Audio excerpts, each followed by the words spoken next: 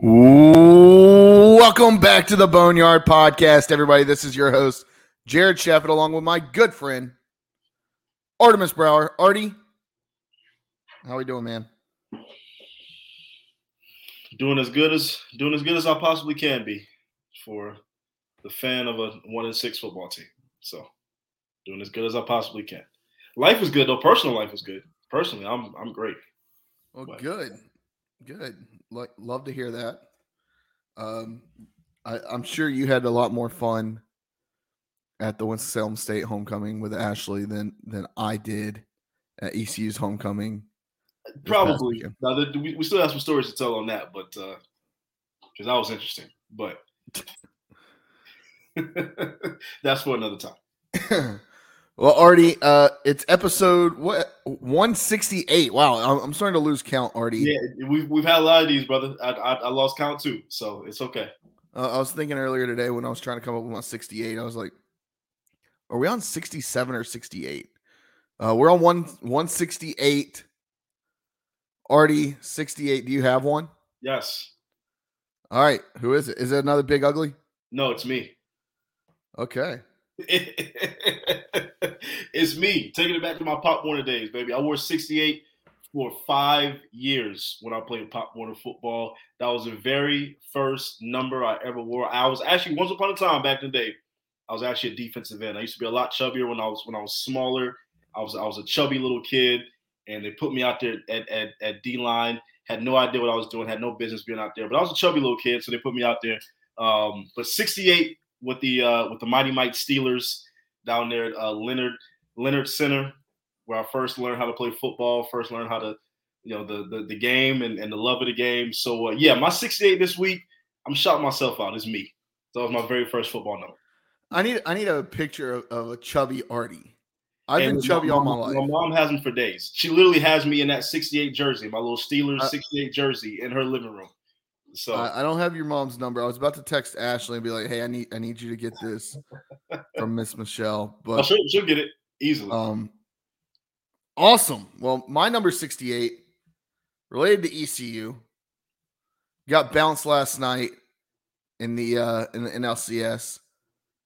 Can't say that I hate to see it, but Jeff Hoffman, ECU alum, relief pitcher for the Philadelphia Phillies. Yeah.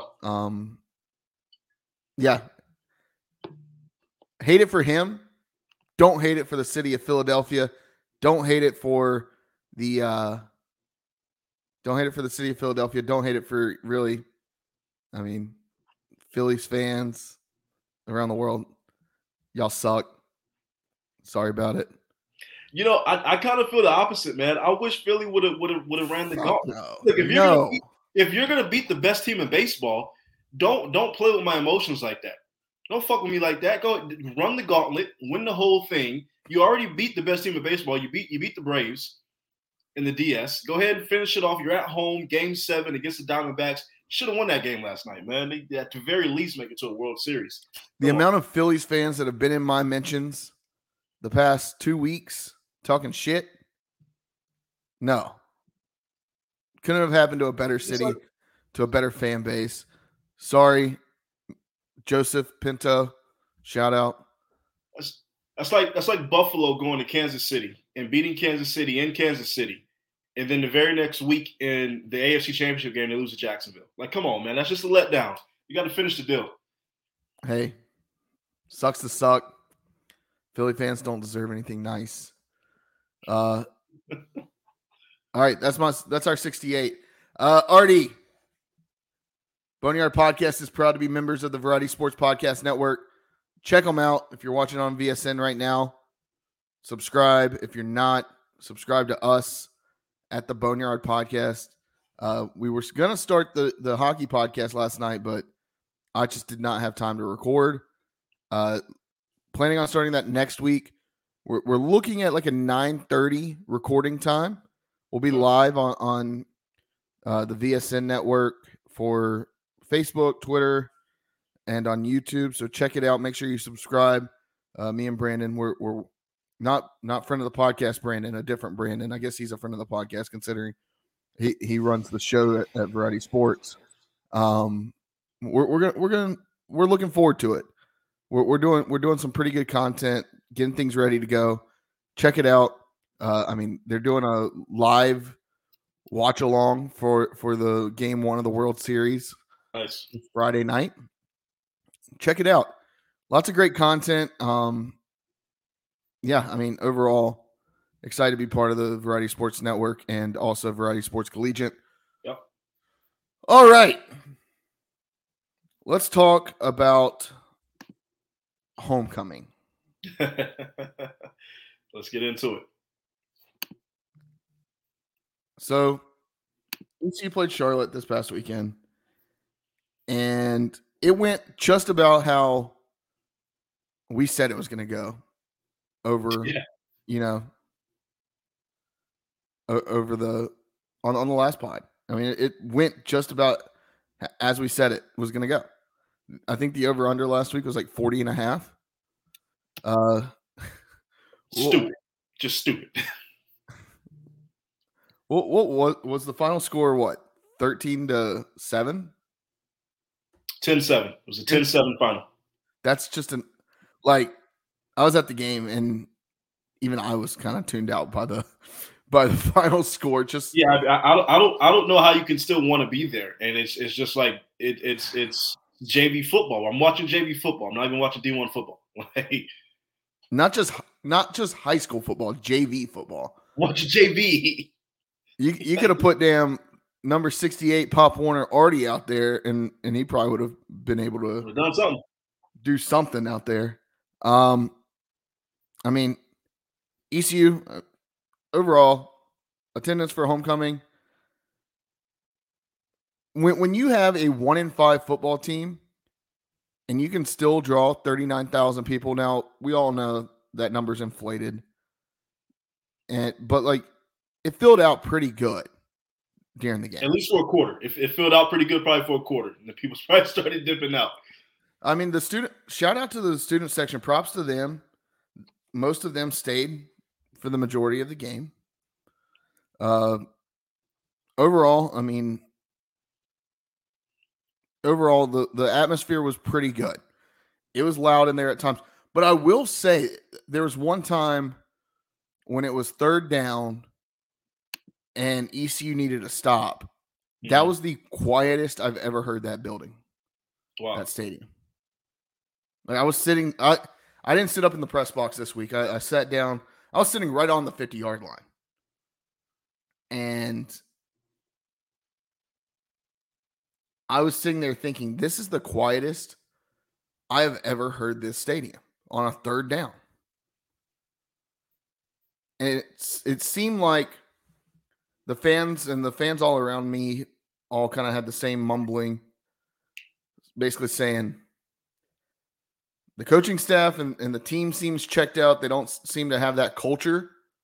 Why should we be invested?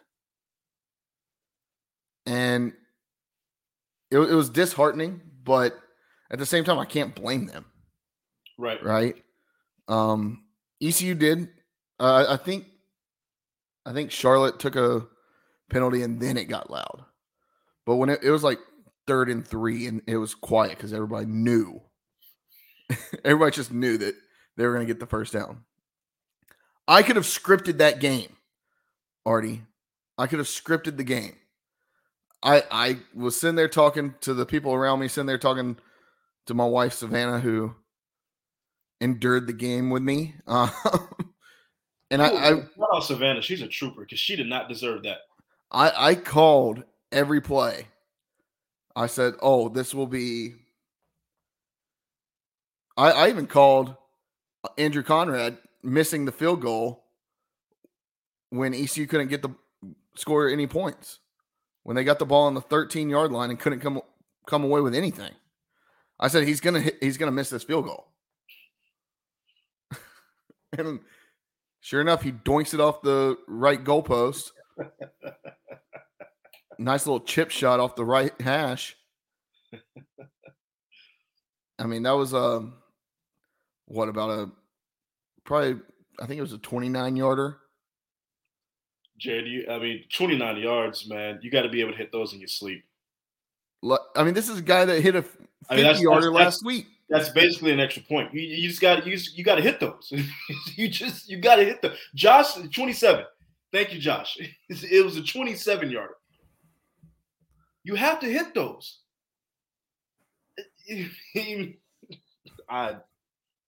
Brutal. Absolutely brutal. Shout out Julius Wood.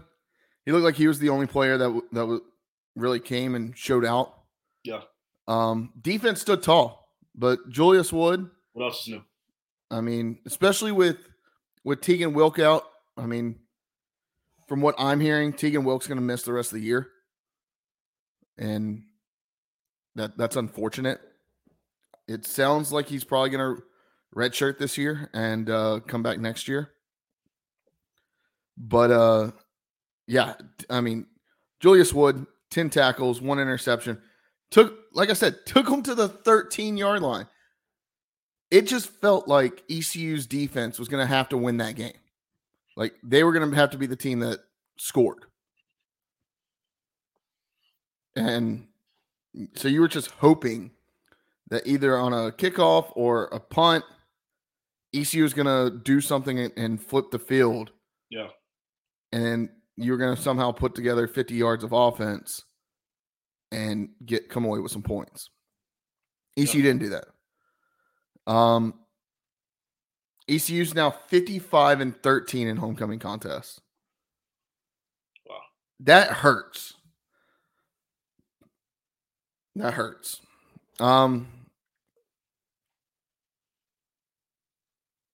Yeah, I mean,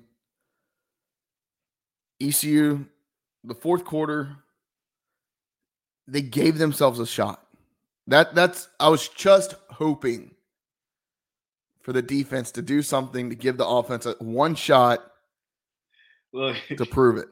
The defense didn't do their job because they didn't score a touchdown for us. All right, so essentially the defense lost us the game because they couldn't get us a pick six or a fumble recovery for a touchdown. And I keep hearing Coach Houston and Donnie Kirkpatrick say, "Oh, this was a close game." Yeah, we missed a field goal. Their kicker missed 3? Kickers were 1 for 5 in that game. 1 for 5. Well, look, we played an identical team, and we talked about it last week. It was like ECU playing a version of themselves. It was the same damn team. Now, obviously, somebody had to walk out of there with a win, and Charlotte was able to score 3 more points than we did. But defensively, they're good. Offensively, they're atrocious, and that's exactly. I mean, it's a carbon copy of what we are right now, But to lose to a 1-5 team at homecoming to go to 1-6, this is as bad as it's going to be. This is as bad as it gets. We are officially at rock bottom. If you didn't think we were at rock bottom, we're here. We're fully invested in it, and now we got to figure out how to get ourselves out of it. This is the worst. I said this a couple weeks ago, Artie, when you weren't on, and Josh, if you want to hop in and defend yourself. I said this was the worst football team that I've watched from ECU ever. This is worse. And we have witnessed some bad ECU football. This is worse than any year under Scotty Montgomery. And I don't know. I mean, it's not the defense. The defense does its damn job. It's a common look. I've never seen an ECU team where it's both a lack because the coaching. Obviously, we have our gripes with the coaching, right? But also, you do have to put some onus on the players too. Like they're not showing up playing, right? So, and I've never seen it where it's both, ineptitude in coaching and a lack of skill with the players. The O-line. The receivers not being able to separate, dropping passes. The quarterbacks can't figure that out. The running backs, obviously, you're not going to have any good running backs when the O-line can't block worth it down. So it's a combination of bad play calling and players just not being good enough to execute the game plan. And that's where we're at. Let me tell you, I was talking to a former Pirate, a former ECU linebacker I'll say that. I was talking to a former player, played under Ruff, and we were chatting in the DMs, and he agreed with exactly what I'm about to say, and I'll tell you basically what the conversation was. I basically said it feels like we've lost our identity as a team. This team has no identity. They have none. They do not know who they are. Like, this was like the offense, defense. Defense has some of an identity, but it's not like times in the past where we're going to hit you in the mouth and we're going to stop you. It's not, the offense isn't, oh, we're just going to drop bombs on you and we're going to be explosive on you. It's these little dink and doink 2-yard gains, 3-yard loss that you can't get past 3rd and 8. And when I said it feels like we've lost our identity, he said, yes, that indeed. It's sad. Then I replied, it's sad. It used to be a chip on the shoulder. We're better than you, and we're going to put your face in the ground. Now it's not. His response, yeah, is all about you want some, come get some. That was the motto. We believed we were the best in North Carolina, and we were for real. And that's what I want us to get back to. And Coach Houston came in here 5 years ago and said, we're going to do X, Y, and Z. We're building the culture. Like, it's on me that, like, we want to win. Like, we're going to win. Like, I don't care what the media, I don't have the exact quote specifically, but it was basically, we're going to do everything that we have to do to be the best football team around. And then now in year 5, we've got a coach who is always upset at the media for talking negatively, talking about. How else are we supposed to respond? Exactly. I mean, after game 2 of the season, he told Pirate Nation that it's not time to hit the panic button. Coach Houston, is it time to hit the panic button yet? Can I hit it? Because I'm ready to smash that damn thing. In a time where we're looking at schools like James Madison and App State and Liberty and now Charlotte passing us by. How long have these schools been FBS programs? How long? Charlotte's been for 10 years. 10 UTSA, years. I think 12, maybe 13. Yeah. JMU, what? This is their second year? Liberty, like year 5? Startup companies beating us out the gates, beating us badly. So, Coach Houston, I mean, he's diminished the fans' thoughts, told them to go fly a kite, tell them don't panic. Oh, we had a good practice. That's bullshit. That's bullshit. I don't care. We can have a damn good practice every single week. It doesn't translate. It doesn't translate. All right, Artie, let's talk good, bad, and ugly. And then we've got we'll do our UTSA preview. Sure. Good. Like I said, defense did its job. Gave ECU multiple opportunities to win the damn ball game. Donnie Kirkpatrick and this ECU offense had plenty of opportunity to win the game and to put points on the board because the defense stood tall. Yeah. They didn't do their job. Defense did its job. On offense, I mean, hey, no turnovers, only the one penalty for 5 yards. I think it was a false start. I can't remember. It was either a false start or a holding penalty. Pretty clean game, other than the fact that we couldn't move the ball.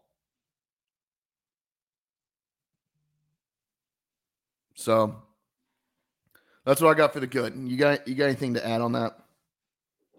I honestly don't have anything else to add to the good. That's really about it. You can only give accolades to the defensive side of the ball Yeah. at this point, and that's it. So there's nothing else to add to the good. The bad offense was the worst it's been all year. Yeah. Charlotte locked down Chase Soul. That's not a knock on Chase Soul. They made sure that we weren't going to feed him the ball. And with that, Jalen Johnson had to step up a little bit. We still had drops. There were still drops. What I will say is, why are we not getting the ball to, honestly, if it's not Chase Soul, our best receiver, Shane Calhoun? They're not putting him in the game plan. He's literally like not even a part of the game plan. How is this guy not a part of the game plan? But it's like we get to the third quarter and they're like, oh wait, we have this tight end that we can throw the ball to. We have this really good tight end out here who's proven that he's really good. Let's maybe try and do something for him. Very, very late in the game when we should have gone ahead and game plan originally for this guy. I don't. If I'm Shane Calhoun, man, I'm pissed. I'm so angry as a player because you have to know how good you are and you have to know what you've done in the past. And the fact that they're not game planning for you now, it's like, what the hell? What's going on? Yeah. But this past weekend was the worst the offense has been all year, and that's saying a lot. A whole hell of a lot. Yeah. It seemed like the offense, I mean, the whole team couldn't get in any sort of rhythm.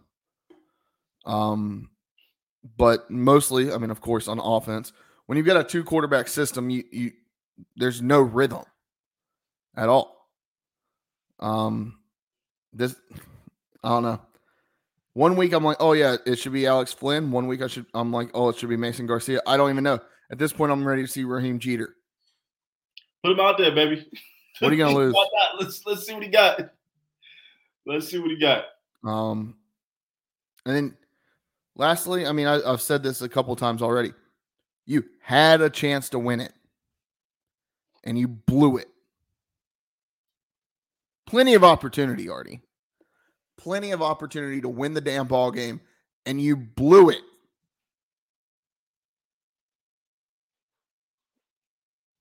That's all I got on bad. Let's move to the ugly. Do you have anything on bad? I don't know.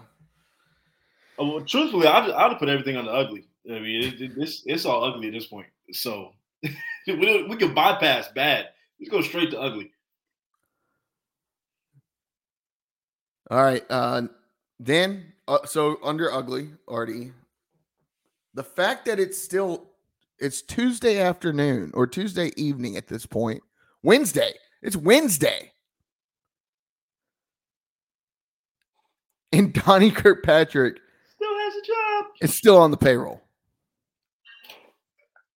Look. I saw the other day that Arkansas did the right thing, and they fired their offensive coordinator midseason because he was awful at his job, and they let him go, and they promoted somebody else up. They literally just did this a couple days ago. All right, but ECU's out here trying to do the gentleman thing, and I guess the right thing, and let Donnie ride off into the sunset. Let him ride off the season. Fucking ECU the whole way, and then right off at the end. I hate it. I hate it. I'm sorry. I get it. If you don't want to buy out whatever's left of Donnie Kirkpatrick's contract, it's got to be like $150,000 at this point. Like I don't know how that buyout works. Yeah, mid-season, but like. I don't know. I don't know what the buyout is, but you got to get rid of him. He's doing nothing. And the fact that you've still got him on the coaching staff tells me you're punting on the season. You're punting more here than Luke Larson is on the damn field. And he's punting every damn down. Yeah. We're punting.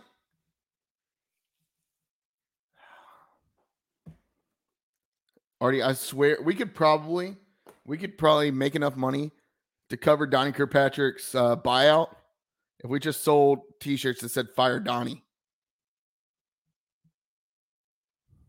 We would sell a few thousand, and I may be lowballing that. So, all right, I'm gonna say it again. The defense gave you the ball on the 13-yard line, and you couldn't come away with points.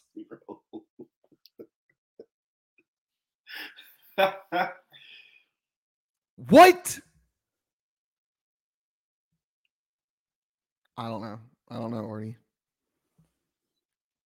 This team's garbage. There was a stat, and I wish I know Josh probably has it, to see where we are ranked as far as FBS. Like there's 133 teams in FBS, and I think we were 124 out of 133 in the entirety of the FBS right now, something like that. So I mean, getting back to what we were when Mike Houston took over, as far as just the program as a whole. This is year 5, right? And we are regressing. So I don't remember where I saw that. I just remember I saw that the other day, and I was like, wow. I think we have like the 125th ranked offense. That may be what I was seeing. 127 overall offense. 127. The one that really hit me hard was that CBS article that said that ranks every team and ranked us 126th and said they're 1-6 and there's no reason they should be. None.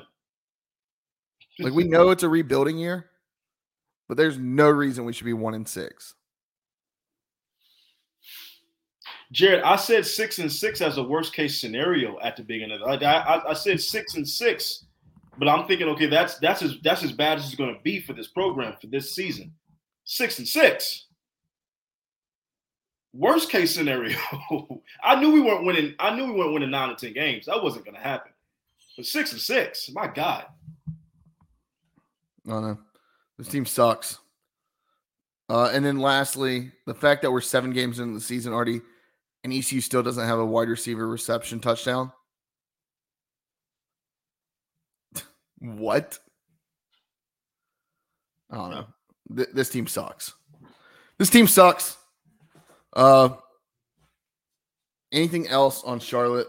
Otherwise, we can scrap the Charlotte talk. We've put Power Nation through enough talking about the Charlotte game. So, and you know what? You know what our consolation prize is? We get to play UTSA in San Antonio this weekend. That's the consolation prize. Pretty good football team. It's homecoming. Their homecoming week.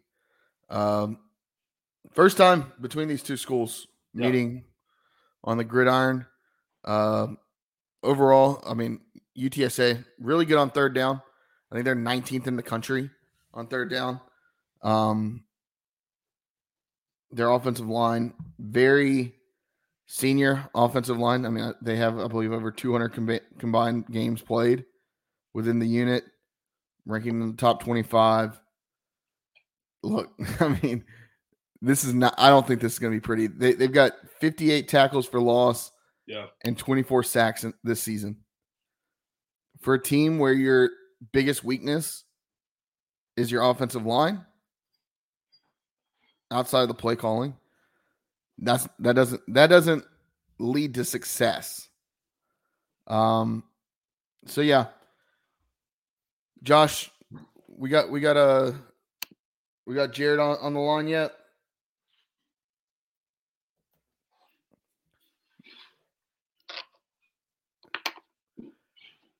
We're gonna have Jared Kalmus from the Alamo Audible coming on here in a minute. That's a podcast, YouTube channel, Twitter account, blog, covering all things UTSA. Yeah. So Jared Kalmus, Jared squared on the podcast this week, Artie. So Jared squared, I like it. Jared squared. Jared, welcome to the Boneyard Podcast. Hey guys, thanks for having me. How's it going? Good. It's always good to double up Jared exposure on a new podcast. I'm just sitting here watching a Wednesday night Conference USA football game like any good American should be. Absolutely. Is that the Sam Houston UTEP game? Yeah, it is. Yeah. The game hide the children. The game where UTEP is on the road and forgot their white jerseys, so they're having to wear their blue. God. How do you just bring the wrong jerseys? It makes me wonder how often that happens, but it doesn't get reported. I don't know, man. Who knows? You had one job, equipment staff. One job. But anyways, Jared, how are things going down there in San Antonio? I mean, the Roadrunners had a little bit slower start to the season than I think everybody else expected. Mm-hmm. But, I mean, you're still 3-0 in the American. Better than ECU could say. How are things looking down there for the Roadrunners? They're starting to turn around for sure. You know, outside of just the win-loss record, the health of the team was really poor in the early going. UTSA's had a lot of struggle with injury, and their record of the past 2 or 3 seasons doesn't really reflect that. They've done a pretty good job of, you know, recruiting and building depth, and also just putting whoever was available on the field and coaching them up. But it felt like this season, obviously when Frank Harris went down, that was a huge blow. He's the heartbeat of this team, of this offense, 7th-year senior, as you guys probably know. So the team kind of goes as far as he can go. And when he, you know, had 3 knee surgeries in the offseason, you know, things kind of got off to a weird start. He didn't get a whole lot of practice reps heading into fall camp. So the season definitely started out on a strange and rocky note, I guess you could say. But, you know, in a weird way, having a really early bye week, I think maybe saved the season for the Roadrunners. They went up to Knoxville and just got trashed by the Volunteers. Then they had a bye week to kind of, you know, reassess things, right the ship, get healthy. They came out and had a pretty good showing against Temple. You know, not the best game of the season, but, you know, put up some points for the first time this year. And then they just started rolling against UAB and FAU. So we'll see if they're able to continue that throughout the rest of the season. But they're healthier than ever. You know, Frank Harris is playing good football. And this team looks pretty well prepared to go on a nice little run here. Yeah, you know, and kind of speaking on that, you know, teams won 3 straight. You know, they're looking really good, sitting at 4-3, 3-0 in the American. You know, obviously got the quarterback back, and he's looking good. Offenses look really good over the last few weeks as well. You know, coming into this, you know, this is the first season for them in the American. A lot of people had, you know, expectations for them maybe to compete for a conference championship. Obviously, it did kind of start rocky, but they're right back in the mix now. So what kind of chances do you give UTSA to go ahead and compete with the Tulane or some of the other big heads in the American this year right off the bat? Yeah, I think right now SP Plus has them like a 15 or 20% chance to make the conference championship game, which feels about right to me. You know, as someone that's watched a lot of Tulane football the past year, I'm always going to defer to them unless proven otherwise. I think they're just a little bit tougher in the trenches than UTSA is, and UTSA is pretty good up front, right? But I mean, I think like with Frank Harris, their quarterback, I mean, I think they could beat any team. They would just have to play like a really, really clean, good football game.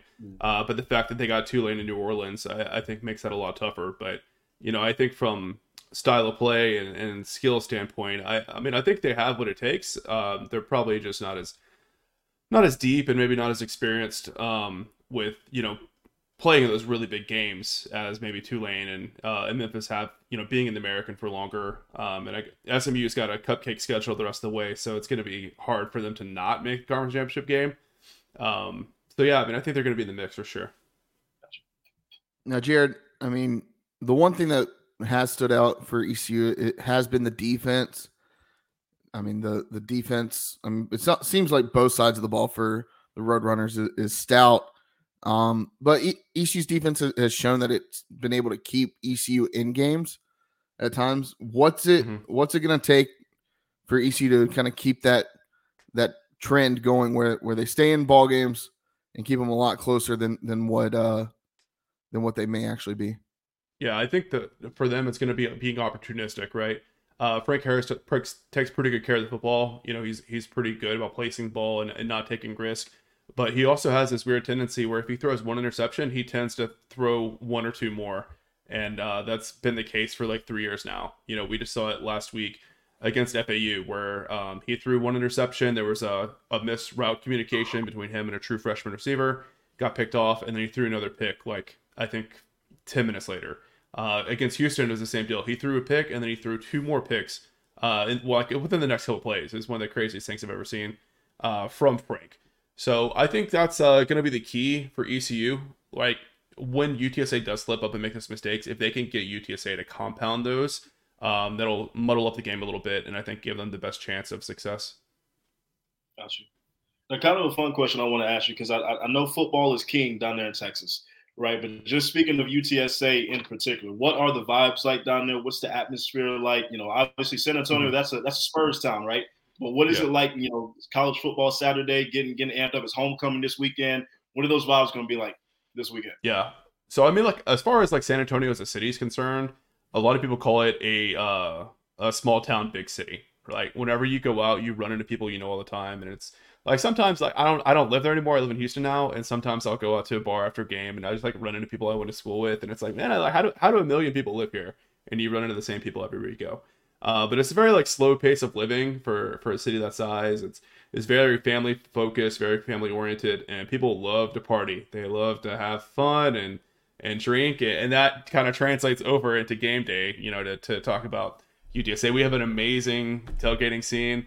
I was just thinking earlier, like even before UTSA started the football team, there was already a website called UTSAtailgaters.net where people were planning their tailgates like 2 years before the first kickoff. That's awesome. So tailgating at UTSA is very mature. People had a lot of experience tailgating because the Alamo Bowl was there. A lot of Cowboys fans, a lot of Longhorn fans, stuff like that. So I think any Pirate fans making the trip will be pretty impressed, to be honest, with the tailgating setup at UTSA. There's 2 massive surface parking lots right by the Alamo Dome. So it's like as good of a setup as you could ask for huge tailgates. And you'll see everything from just, families with their little get together versus like these huge commercial tailgates with, stages and live music and barbecue smokers and stuff like that. So it's a really good time. And I hope the fans enjoy it that do make the trip. Nice.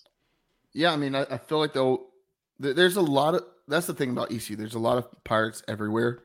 Yeah. Being in Houston, I'm sure I'm sure maybe you don't see as many, but there's there's Pirates there, Pirates in Dallas. Mm-hmm. I'm sure there's some in San Antonio. Pirates are all over the place. So yeah, I'm excited. This was one of the ones that I had circled and was looking at going to, but yeah, it seems like the atmosphere playing in the dome, that's going to be something that I'm looking for come Saturday. Like, what does it feel like when watching this team play in a dome, right? Like, it's something you don't see often, especially in college football. You see it all the time in NFL.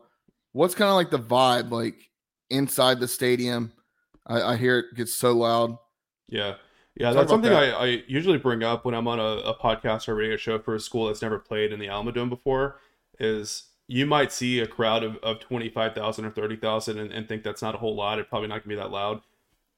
But the way the dome is like architectured, like the roof has a certain like concave to it where noise just bounces off the ceiling. And I mean, I've been there for like high school playoff games where there's like 8,000 fans, and I'm like, man, it is loud in here. I can barely hear myself think. So you guys can imagine, when the student section's full, and it's homecoming this week, so definitely should be a good student section. It gets pretty raucous, and I don't have like data on this. I need to do this one off season, but they definitely generate a lot of false starts, a lot of procedural penalties.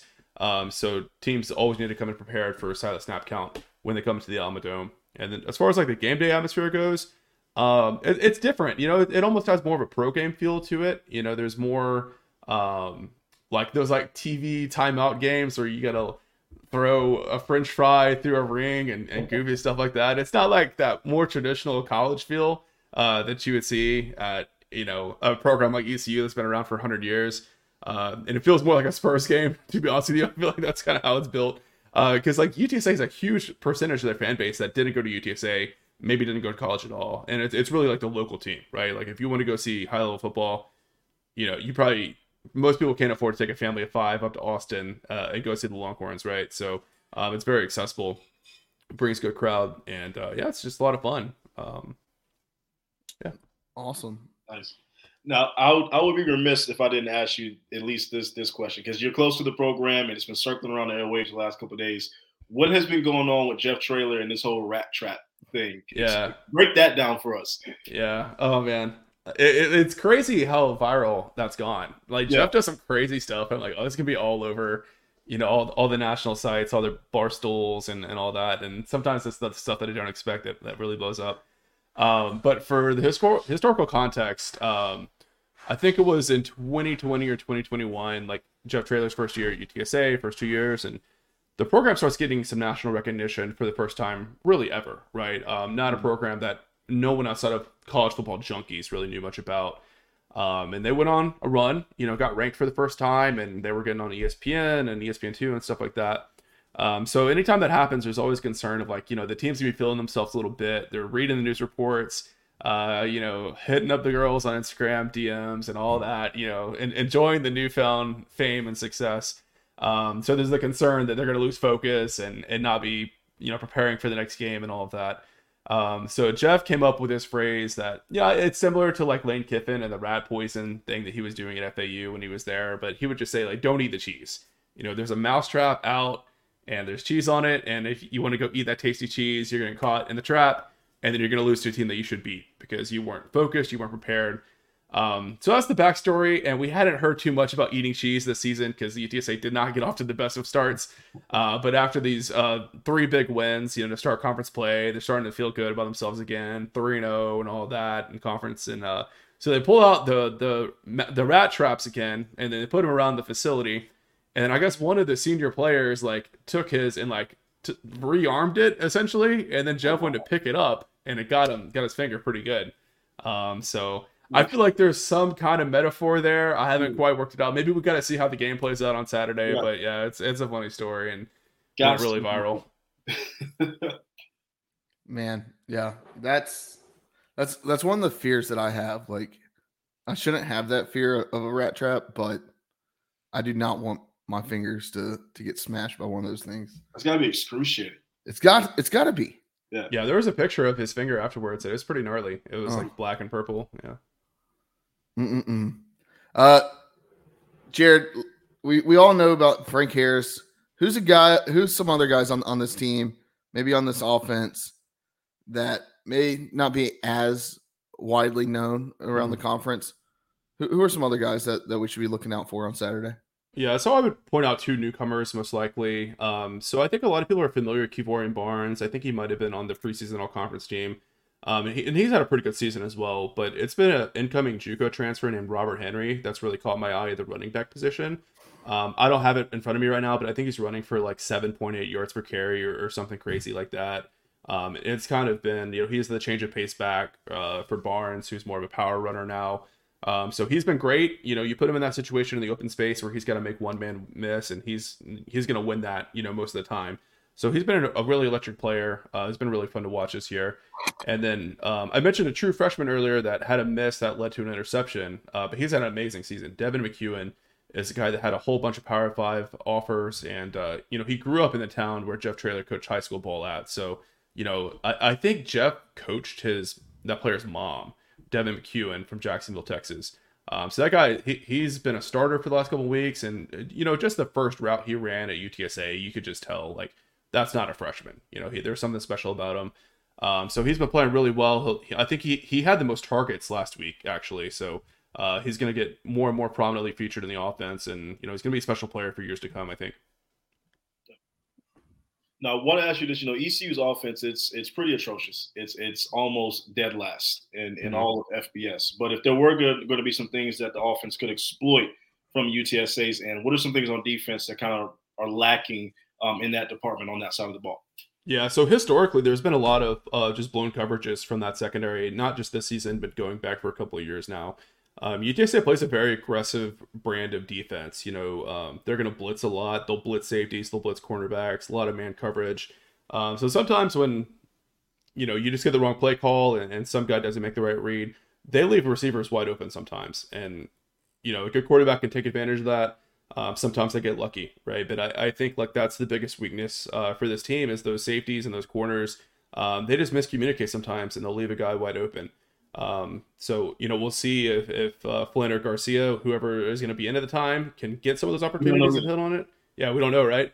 But that's definitely the key to success, If they can get, 50, 40-yard pass in one of the situations and get a little momentum, they might find something. Because there's good players on this team. I know they're struggling, but, it's not like they're Sam Houston State. I'm watching on TV right now. You know what I'm saying? So, yeah, I think that's the main thing is just trying to confuse the defense and throw it deep, right? Because you got nothing to lose at this point if you're ECU. Like running normal dink and duck stuff is just not going to work, right? So yeah, just throw it deep and hope for the best is what I would advise.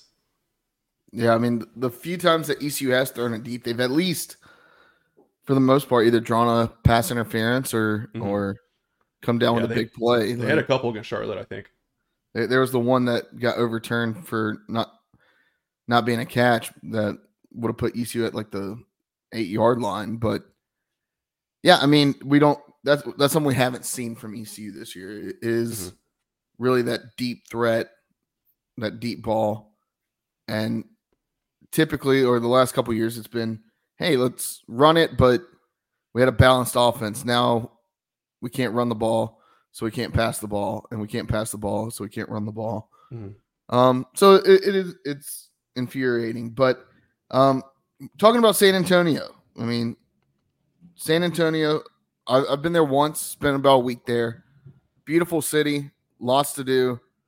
What's maybe the one place that you would recommend? Maybe not your tourist place, but what's a place that you would recommend Pirate Nation to go? We love talking food.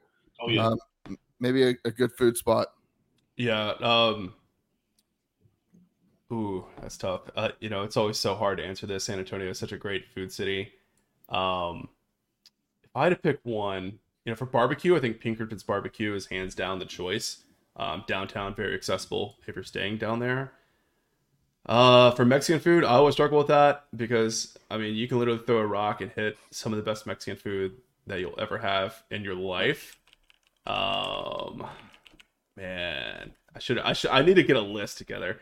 I'm sure you get asked this on every podcast that. Yeah, I do. And I don't want to say the same place every time, but I'm going to fall back to that. I'm going to go back to my default. There's a spot called Carnitas Lonja. It's the Lonja is Lonja. If you're unfamiliar with carnitas, it's like a type of pork. It's roasted Mexican style and got some decent spice to it, and throw it in tortilla with some salsa. It's good stuff, man. It's almost like barbecue, but really, really good. Not much to the joint. It is not an amazing atmosphere. It's mostly outside, but the weather's good this time of year, so I would try it out, man. Very authentic. And look, your mom and pops are some of the best places to go to.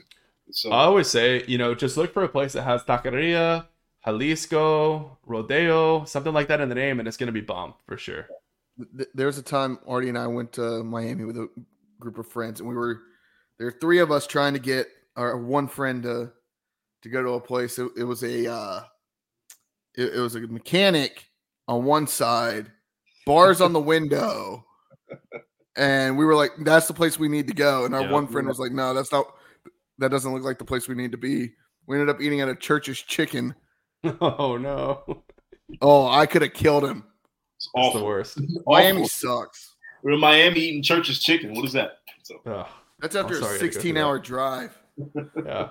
One other place off the road as well, if you want to get more traditional street tacos, is Taquitos West Avenue. You probably have to Uber to it, or if you have a car, you can drive. It's, I don't know, maybe like 4 or 5 miles from downtown or something like that. But probably the best traditional street tacos I've ever had in my life. Nice. Go check out the River Walk. That's a blast. I will say the one time I was there in the worst time of year to be there. I believe I was there like mid-July. Yeah. And I was sweating my ever-loving everything off. Yep. This is a family podcast. I won't say what I want to say. I was sweating off. But yeah, I mean, it was so humid. What's the forecast looking like this weekend? Because I mean, fall in like Texas, I feel like fall in Texas has to be phenomenal.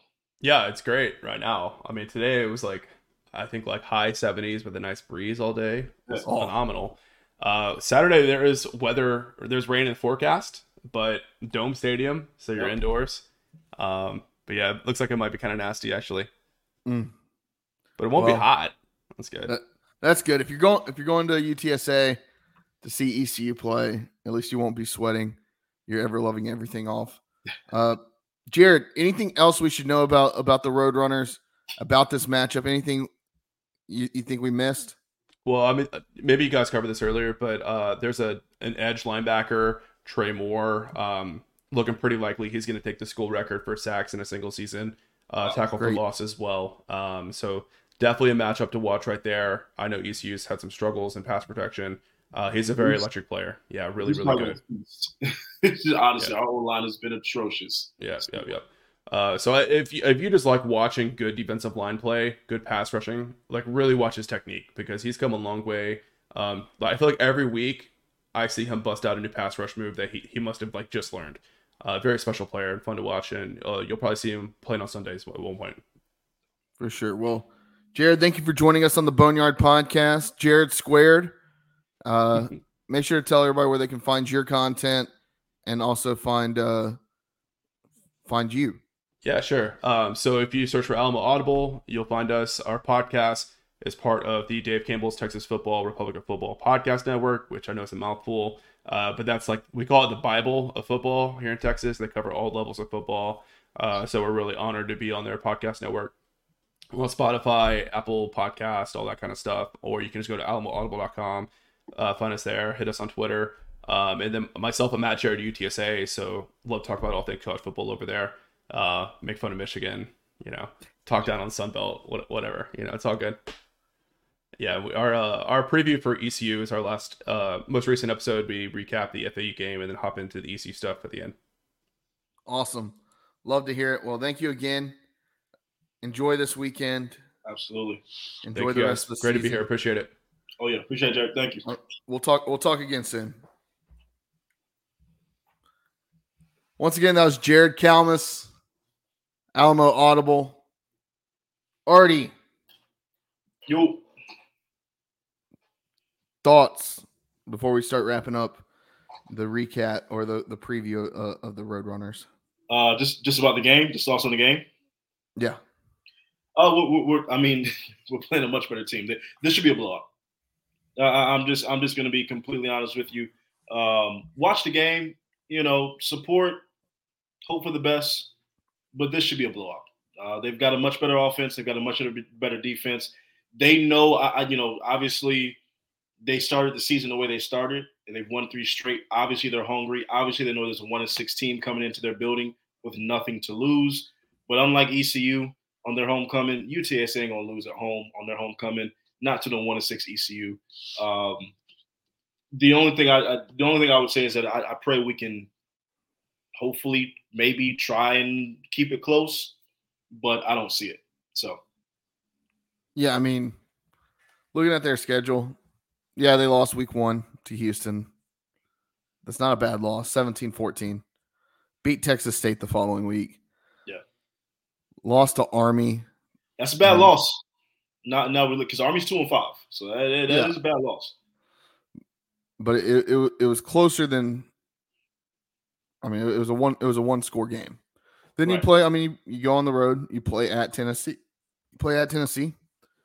Lose that one. I don't think anybody really expected them to win that game. I think we probably expected it to be a little bit closer than a 31-point drubbing. But now you've gone 3-0 to start the season in conference play. And as much as we love to talk about non-conference and how fun it is, the season starts when conference play starts. UTSA is right where they want to be. They're sitting at 4-3 overall, 3-0 in the conference. They're exactly where they want to be. So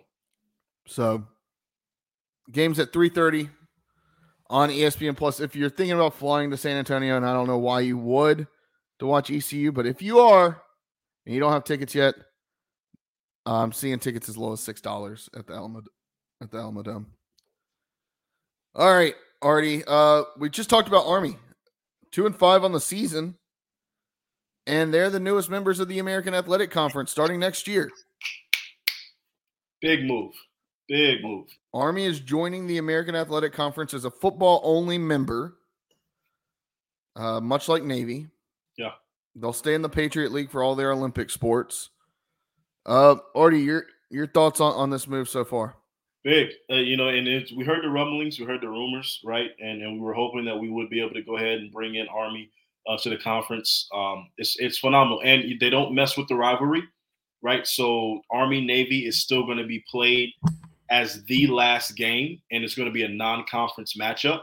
And then they also put in a stipulation where if Army-Navy finishes top 2 in the conference, they're going to play for a conference championship, and then the very next week they're going to play again in the Army-Navy game. So I like how they did it. I feel like it was the only way to do it if you're going to bring in Army and still keep that tradition alive and keep that rivalry the way it needs to be.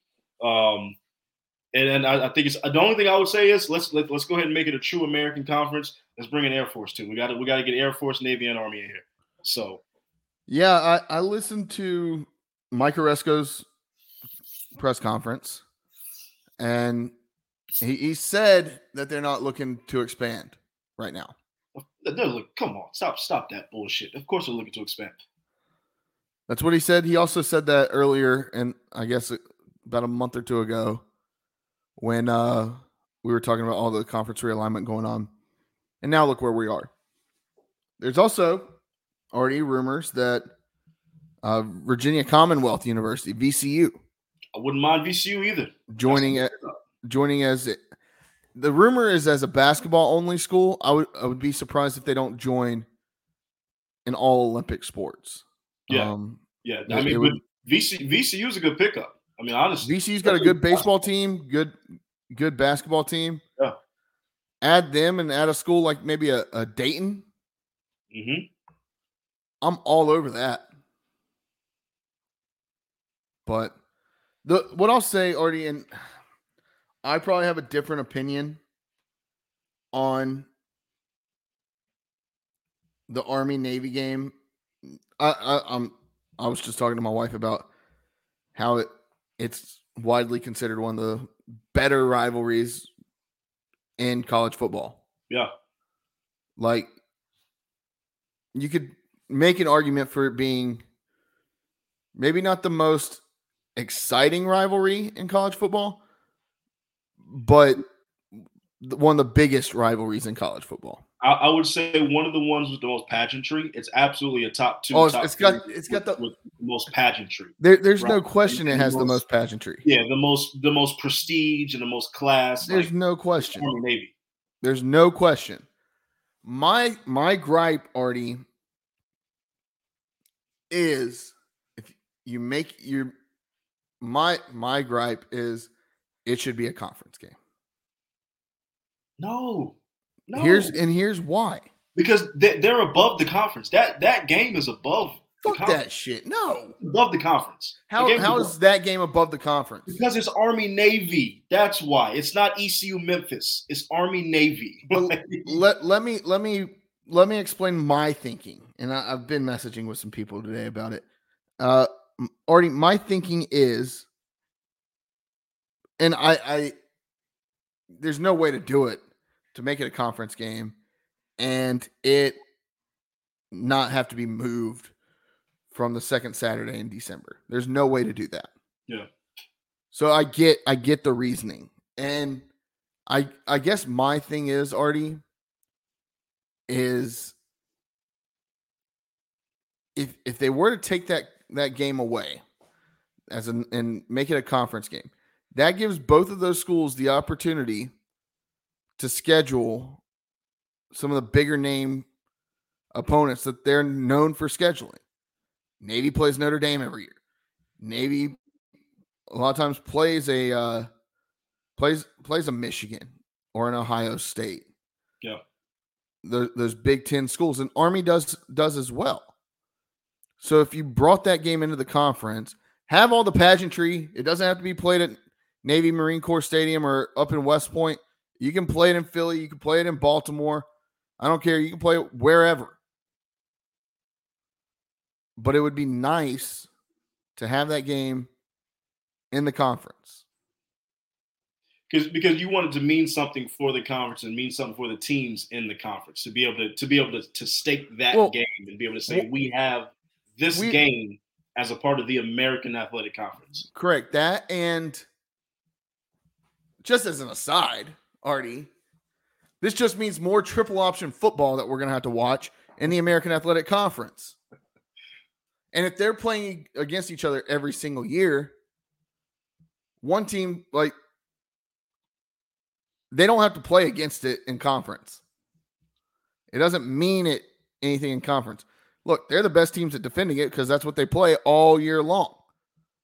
But I would rather see that in conference than not in conference. I want them to have to, like, you can't just, and they would never do this, but you can't just say, oh, well, this game doesn't mean anything for the conference. You're both in the conference. You're both going to be wearing American Athletic patches on your shoulder. Yep. But it's a non-con. I mean, I still like it not being a conference game. And I can see it, but at the same time, it's one of those things, and maybe it's just me. I don't care. Like, it's always fun. It's fun to play one game against the Service Academy a year. It's kind of different. I just know that the American's going to screw us and put both of them. We're going to get both of them coming off their bye weeks. Well, hey, look, I mean, you know what they're doing. You got to line up and stop it.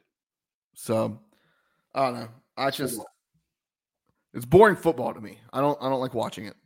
And now I'm going to have to watch 2 games of it. It's much like you don't have to like it. We just have to beat it. we don't. That's it. We don't have to like it. Who gives a damn about liking it? We just got to beat it. Look, I'm not against adding Army. I'm thankful for the United States Army. I'm thankful for the United States Navy. I just wish, since they both are in the conference, I wish it was a conference game. That's my only gripe. I see what you're saying. I do see what you're saying. I just feel like that game. Like, there's no way to make it a conference game. Conference, right? Like, that game is above the SEC. It's above the Big Ten. It's above the Big 12. That game is above any conference. I just feel like it should be by itself. And I get that. But at the same time, if you're both going to be in the same conference, it's a conference game. Right? Look, like it just is. They'll have their A patches on. It'll be make-believe. They'll have their patches. Look, if they're playing the conference championship, it'll be a conference game. So there you go. And then that waters it down. Like, okay, if they play in the conference, that's going to happen maybe once. I mean, come on. That's never going to happen. Yeah, Army Navy's not going to play each other for an American Athletic Conference. We say that and watch Army Navy play first year in the conference. Mike Oresco will work his voodoo magic and make it happen. All right, Artie. Twitter questions, Josh. I don't know. Did we get any? I don't think we got any. We put it out kind of late. No Twitter questions. All right. Walk the plank. Artie, you got one? You should have one. I want to hear your take on this whole situation with Michigan. So here's my thing on the Michigan situation. Everybody is sign stealing in Division I football, in professional football, in high school football, at least at the levels that really matter in high school football. People are sign stealing, bro. This is a non-story to me. And I'm not just saying that because it's Michigan, but if you listen to all the people that actually coach football, when you hear, Nebraska's head coach Matt Rule, when you hear Deion Sanders in Colorado, when you hear some of these other guys talking about, this is what we do. Yeah, people are trying to gain a competitive advantage. Of course, we're out here sign stealing. You still got to line up and stop it. You still got to say, okay, mano y mano, we're just going to come out here and stop it. So the fact that your biggest people hating and are talking about the sign stealing is your Ohio States and your Penn States and your Big Ten boosters and your Big Ten fans. Which there's some controversy around Ohio State now. Give me a break. All right. Everybody's sign stealing. It is what it is. Okay. If Michigan is still going to come into your place and beat the shit out of you because they're just that much better than you right now. So to me, it's a non-story. The whole sign, it's not like baseball, right? Where, baseball's a little different with the sign stealing. I know everybody hates the Astros with that. But even still, the Astros are still the Astros. They still made it to a CS this year. They're still a great team. So sign stealing really ain't doing that much to help nobody. So to me, it's just a competitive advantage. Any D1 football team that's saying they're not doing some sort of sign stealing or trying to gain an advantage, it's just lying to your face. So That's just how I feel about it. Yeah, I love that Ohio State fans are the ones talking the most shit. And now they're wrapped up in possibly having the same thing going on at Ohio State. This is what happens at big time programs. Don't throw rocks if you live in glass houses. Didn't your mom all ever tell you that? So yeah, that's all. Because look, the only validation I needed was all the people that are actually in the trenches, the coaches, the players, talking like, yeah, that's not the story. Everybody does that. So okay, well, I kind of gave you that walk the plank. Do you have another one? Like, do you have? I don't have another walk the plank. I'm gonna be honest with you. I will say, I'm disappointed in this World Series matchup. I was so excited to see a much better matchup in the World Series. This is no shade towards the Diamondbacks and the Rangers, but I mean, come on, who the hell had Rangers Diamondbacks in the World Series? Nobody, so Artie. But at least it's not can walk the damn plank because nobody outside of that region cares anything about the Rangers and Diamondbacks. So at least it's not the damn Houston Astros, and at least it's not the damn Philadelphia Phillies. That would have been more exciting than Diamondbacks Rangers. What kind of ratings is that going to get? Who cares? I don't care. Sucks. Artie, the only game I watched of the CS, the championship series, I watched the last 9 outs of last night's game 7.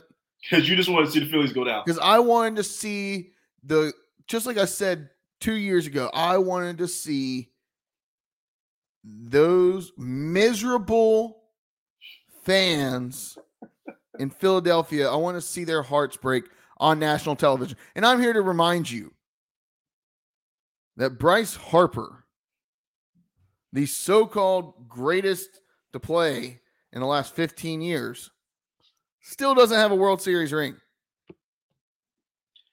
Now, such an overrated clown. Fuck you, Bryce Harper. You're a piece of shit. Before I forget about this, and I did just remember Ashley hit me with the assist on this.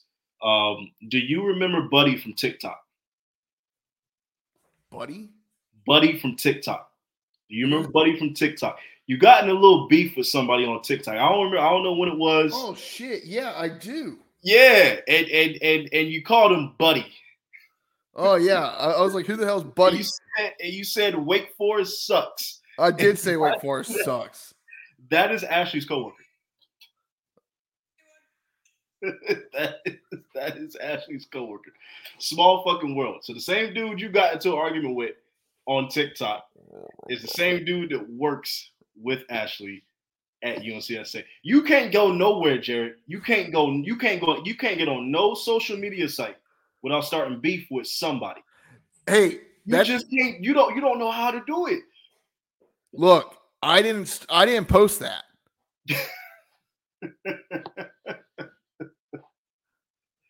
She showed me that earlier today. I was like, wow, that is crazy. Do you know this guy? Yeah, his name's Matt. Real cool dude. Real cool dude. Real cool guy. Name is Matt. Look, I'll stand by it. Nobody gives a shit about Wake Forest. I mean, yeah, but damn, Jared, you gotta tear that man down like that. Lived here all my life. Look, I was a Wake Forest ball boy back in the Chris Paul days. That was the only time anybody cared about Wake Forest. Yeah. I mean, hey, look, we got a fraternity brother named Dan who would fight you all night on that. So he loves his Wake Forest Demon Deacons. I get it. His I think his dad played football for Wake or something like that. Yeah. Like I get that. But for the most part, down around here, nobody cares about you don't see Wake Forest stuff here like you would ECU stuff in Greenville. That's true. But it's not Wake Forest's fault though, because Winston-Salem, they don't deserve a good product. Because when Wake Forest was in the top 10 the last couple of years, nobody showed up for them. So they don't even deserve. That's because their fans don't care. How do you not care about the top 10 team? Clip this and send it back to Matt or whatever his name is. Nobody cares. No, I said buddy one time, and then he said buddy, and then I said buddy, and I saw the conversation. I thought it was so funny. Listen here, buddy. Well, because here's the thing, Artie. I hate anytime somebody calls me buddy. I hate it. Like, it's such a demeaning, like, you're smaller than me. Yeah. Like, don't call me buddy. It's like being called son. Like, somebody calls you son. It's like, hold on, I'm not your son. Don't do that. Yeah, unless it's like, now, like, if Artie comes up to me and I'm like, what's up, bud? Like, I'm not talking like that. But, like, if it's just some random schmuck on the internet, Matt, Ashley's coworker, that's what I'm saying. I'm sorry. Ashley, I'm sorry. Not sorry. Matt walked the damn plank. I told you you're a menace. You don't know how to get on any social media site and not start beef with somebody. You absolutely. This is all on Josh. This is. I'm kidding, Josh. We love you. Josh was just doing his job, posting clips. Go check us out on TikTok at Boneyard Podcast. Walk the plank, real quick, Artie, before we go to Gambling Corner. Chris Mad Dog Russo. Do you know who this is? You heard of him? Of course. Yeah, I know Mad Dog. Yeah. Did you hear this story? Yeah, he said he was going to quit if the Phillies lost or something like that. He said he was going to retire if Arizona beat the Phillies in Game 7. Yeah. Guess what he did not do today? He did not retire. He did not retire. Yeah. Maybe I should just say, if ECU doesn't win another game this year, I'm quitting the podcast. Yeah, but Mad Dog's been around for like 50 years or something. He's been around forever. I don't know. He annoys me. Anyways, Matt walked the damn plank. All right, Gambling Corner. I'm kidding. Hey, I should say I don't have any problem with Matt. You don't know the guy. I don't like. I was having fun, and if somebody argues with me on social media, here's the thing: I don't get mad at people on social media. I think it's funny when I see other people get mad on social media. So if you dig your heels in a little bit and start kind of coming back at me, I'm going to dig my heels back in and come back at you. And I'm not going to care. Obviously, I didn't think anything of it when you said, do you remember Buddy from TikTok? I obviously forgot all about it. So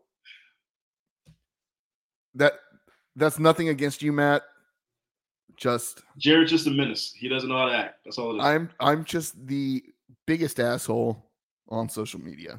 Hey. I'm a troll. My wife tells me, she's like, Jared, you're a troll. Yep. And I enjoy it. I enjoy it. So do all trolls. I mean, trolling is life. All right. Gambling Corner. Let's do it. Oh, what a matchup. Florida Atlantic at Charlotte. Charlotte is a 4-point home dog. God damn it. Charlotte's a 4-point home dog a week after beating us on the road to Florida Atlantic. Oh. Over-under's 42. This is the Conference USA game of all games if we've ever seen one. Charlotte's coming off a huge win. Their Super Bowl. They were smoking cigars. Smoked cigars. Yeah, why did you get on there and talk about it was their Super Bowl, man? You know damn well that wasn't their damn Super Bowl. Seemed like it if you're smoking cigars after beating a 1-6 team. Just like they were 1-5 too, okay? They should celebrate a little bit. Just like App State rushing the field for beating us when we were 0-3. Super Bowl. Well, that is something to gripe about. Go ahead. I mean, you're smoking cigars when you beat ECU. Look, that's the thing now though. People go in and smoke cigars after beating people that they should have beat. You know, it used to be after winning like a championship, but I don't know. Neither team looks hot, but who can make do with their situation and pull out the win this week? I don't really care. Just because I like pissing off Charlotte fans. Give me Florida Atlantic by 10. Yeah, I think Florida. Honestly, Florida Atlantic's a better team. I think FAU is going to win. All right, Clemson, NC State. Both teams are looking for any hope to grab onto this weekend as they fight for their for any resemblance of success on the season. Does Garrett Riley's offense work at a place like Clemson? I don't know. Can NC State produce an offense capable of outdoing the Clemson secondary? I don't think so. NC State's had Clemson's number at times. NC State's a 10-point dog at home inside Carter Finley Stadium. Over-under's 44. Sorry, puppies. Give me Clemson. Yeah, it's crazy. Boy, have the mighty have fallen, man, because Clemson is down bad. Hell, a couple of years ago, this might have been a College Game Day site. Clemson probably top 5, NC State in the top 25. This might have been a College Game Day, but like you said, now they're just fighting for any kind of resemblance of success. Give me Clemson though. I just still think they're the better team. That's no hate on NC State, but I just think NC State is really down this year. I think Clemson is also down, but they're still better than State. So give me Clemson. For sure. All right. Battle in the SEC East. Tennessee ended up. It's going to be a scary good ball game. Ended the Alabama game flat on offense, and Kentucky has proven they can stop a drive when needed. Hey, isn't Devin Leary at Kentucky now? Yes. So does Tennessee give up on the quest for SEC supremacy for the year and build the underclassmen against a good Kentucky team?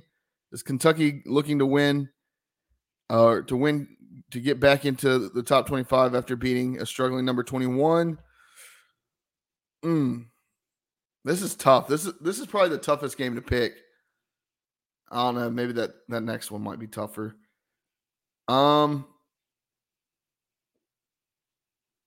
Kentucky's a 4-point dog at home. Got a bunch of home dogs on here. Yeah. Go Wildcats. Kentucky wins. Wow. Okay. Look, I definitely think this can be one of the better games of the weekend. Both of these teams, are coming off some. At least Tennessee come off a heartbreaking loss. I don't know if Kentucky won last week or not, but I do know that sitting both at 4-2, 5-2, one of those. The winner is going to put themselves still in the driver's seat, can kind of control their own destiny a little bit. The loser is going to have some real work to do. I can't go against Tennessee, man. I think coming off that heartbreaker to Alabama, they had a chance too. They were up 13-0 or whatever it was. Like they were up on Alabama in Tuscaloosa and just let that slip away from them. I think Tennessee goes into Kentucky, rights the wrong, rights the ship, gets it done. Be on Rocky Top. Rocky Top, Tennessee. Man, every once in a while I'll get one of those videos. Matt, that's the videos you need to be watching on TikTok. Some of those Rocky Top videos from Hey, Tennessee. look, man, you gonna leave Ashley's coworker alone, bro. I don't have a problem with Matt. You're the one that brought him up. Does he know that you do this podcast with me? Yes, he does. Okay. I believe he watches this podcast. So, Matt, leave us a 5-star subscription, and I won't call you buddy.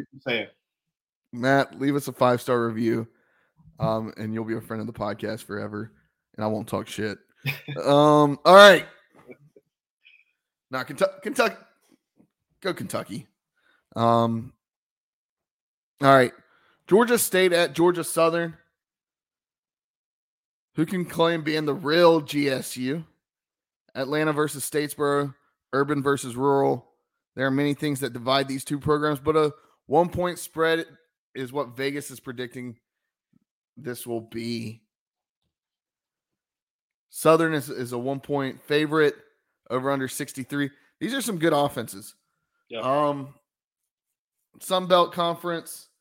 Georgia State surprised a lot of people this year. They kind of we said the Sun Belt was going to be kind of wide open, and it has been. But Georgia State was one of those teams that I wasn't talking about, and I didn't really hear many people talking about earlier in the year. And now they're a team that everybody's talking about. Yeah. Games at Southern. Give me Georgia State. I think Georgia State's playing too good of football right now. Hey, look, I thoroughly enjoyed my time down in Atlanta a few years ago when we went to go see Georgia State versus ECU down there at Old Turner Field. That was a good time. Seems like forever ago, but that was only 3 years ago, something like that. 2020. Yeah, 2020. We went down there to go see that game. But yeah, give me Georgia State. They're playing good football. I know it's a close game. It's at Georgia Southern. But give me State. All right, Artie. Game of the week. East Carolina travels down to Tejas. The University of Tejas, San Antonio. Everyone thought UTSA was struggling early on in the season. We talked about it earlier. But as they enter this game, they're 3-0 in the conference. They look to put on a show against ECU. Can UTSA be the straw that breaks the ECU defenses this week? Don't know. Does the UTSA defense do the extremely possible and prevent ECU from scoring this week? What's the record at now, Josh? I think it's like 319 games. I think like every game, I'm just like, all right, let's kick a field goal on our first drive and keep this streak alive. All right. UTSA is a 19.5-point favorite. This is all coming from I believe the Caesar Sportsbook. I saw it at 18.5 as well. Over under is 46. Is there any chance, by God, Artie, that ECU can cover this spread? No. Agreed. No. Give me a score prediction.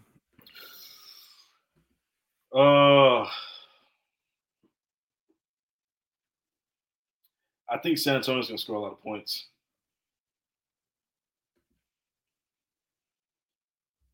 I'm going to say something like 38-6. Yeah, I was going to go 34-6. Yeah. I think it's going to be a lot to a little. I think our defense is going to come out and play inspired, right, as they always do. What it is going to be the straw that breaks the camel's back. UTSA, they're going to wear us down. They got a 7-year quarterback. He's going to go out there and fling it the way he knows how to fling it. It's homecoming for them. They're going to have 35,000 plus in that building. Yeah, and our offense. I mean, we couldn't score on Charlotte. We can't score on anybody. We're not scoring on UTSA. 38-6. All right, 34-6. All right, Artie, that's it. Go Pirates. Go Pirates. Check us out on Variety Sports Podcast Network. Follow us on social at Boneyard Podcast, on TikTok, Twitter, Instagram, Facebook. Follow us on TikTok. You want to comment? Maybe you'll get a chance to interact with me. Get in a little beef. Be called buddy, pal, guy. Make sure to subscribe to us on YouTube. Leave us a 5-star review. As always, 5 stars. Friend of the podcast. Hear that, Matt? You won't get shit talked. If you leave a 5-star review, you'll be a friend of the podcast. Now he's just dragging it on. See how he drags it. And then leave us a 1-star review, and you can walk the damn plank. All right, Artie, let's get the hell out of here. Hey, as always, Pirate Nation, we love you. Wash your hands, wash your butts. Deuce.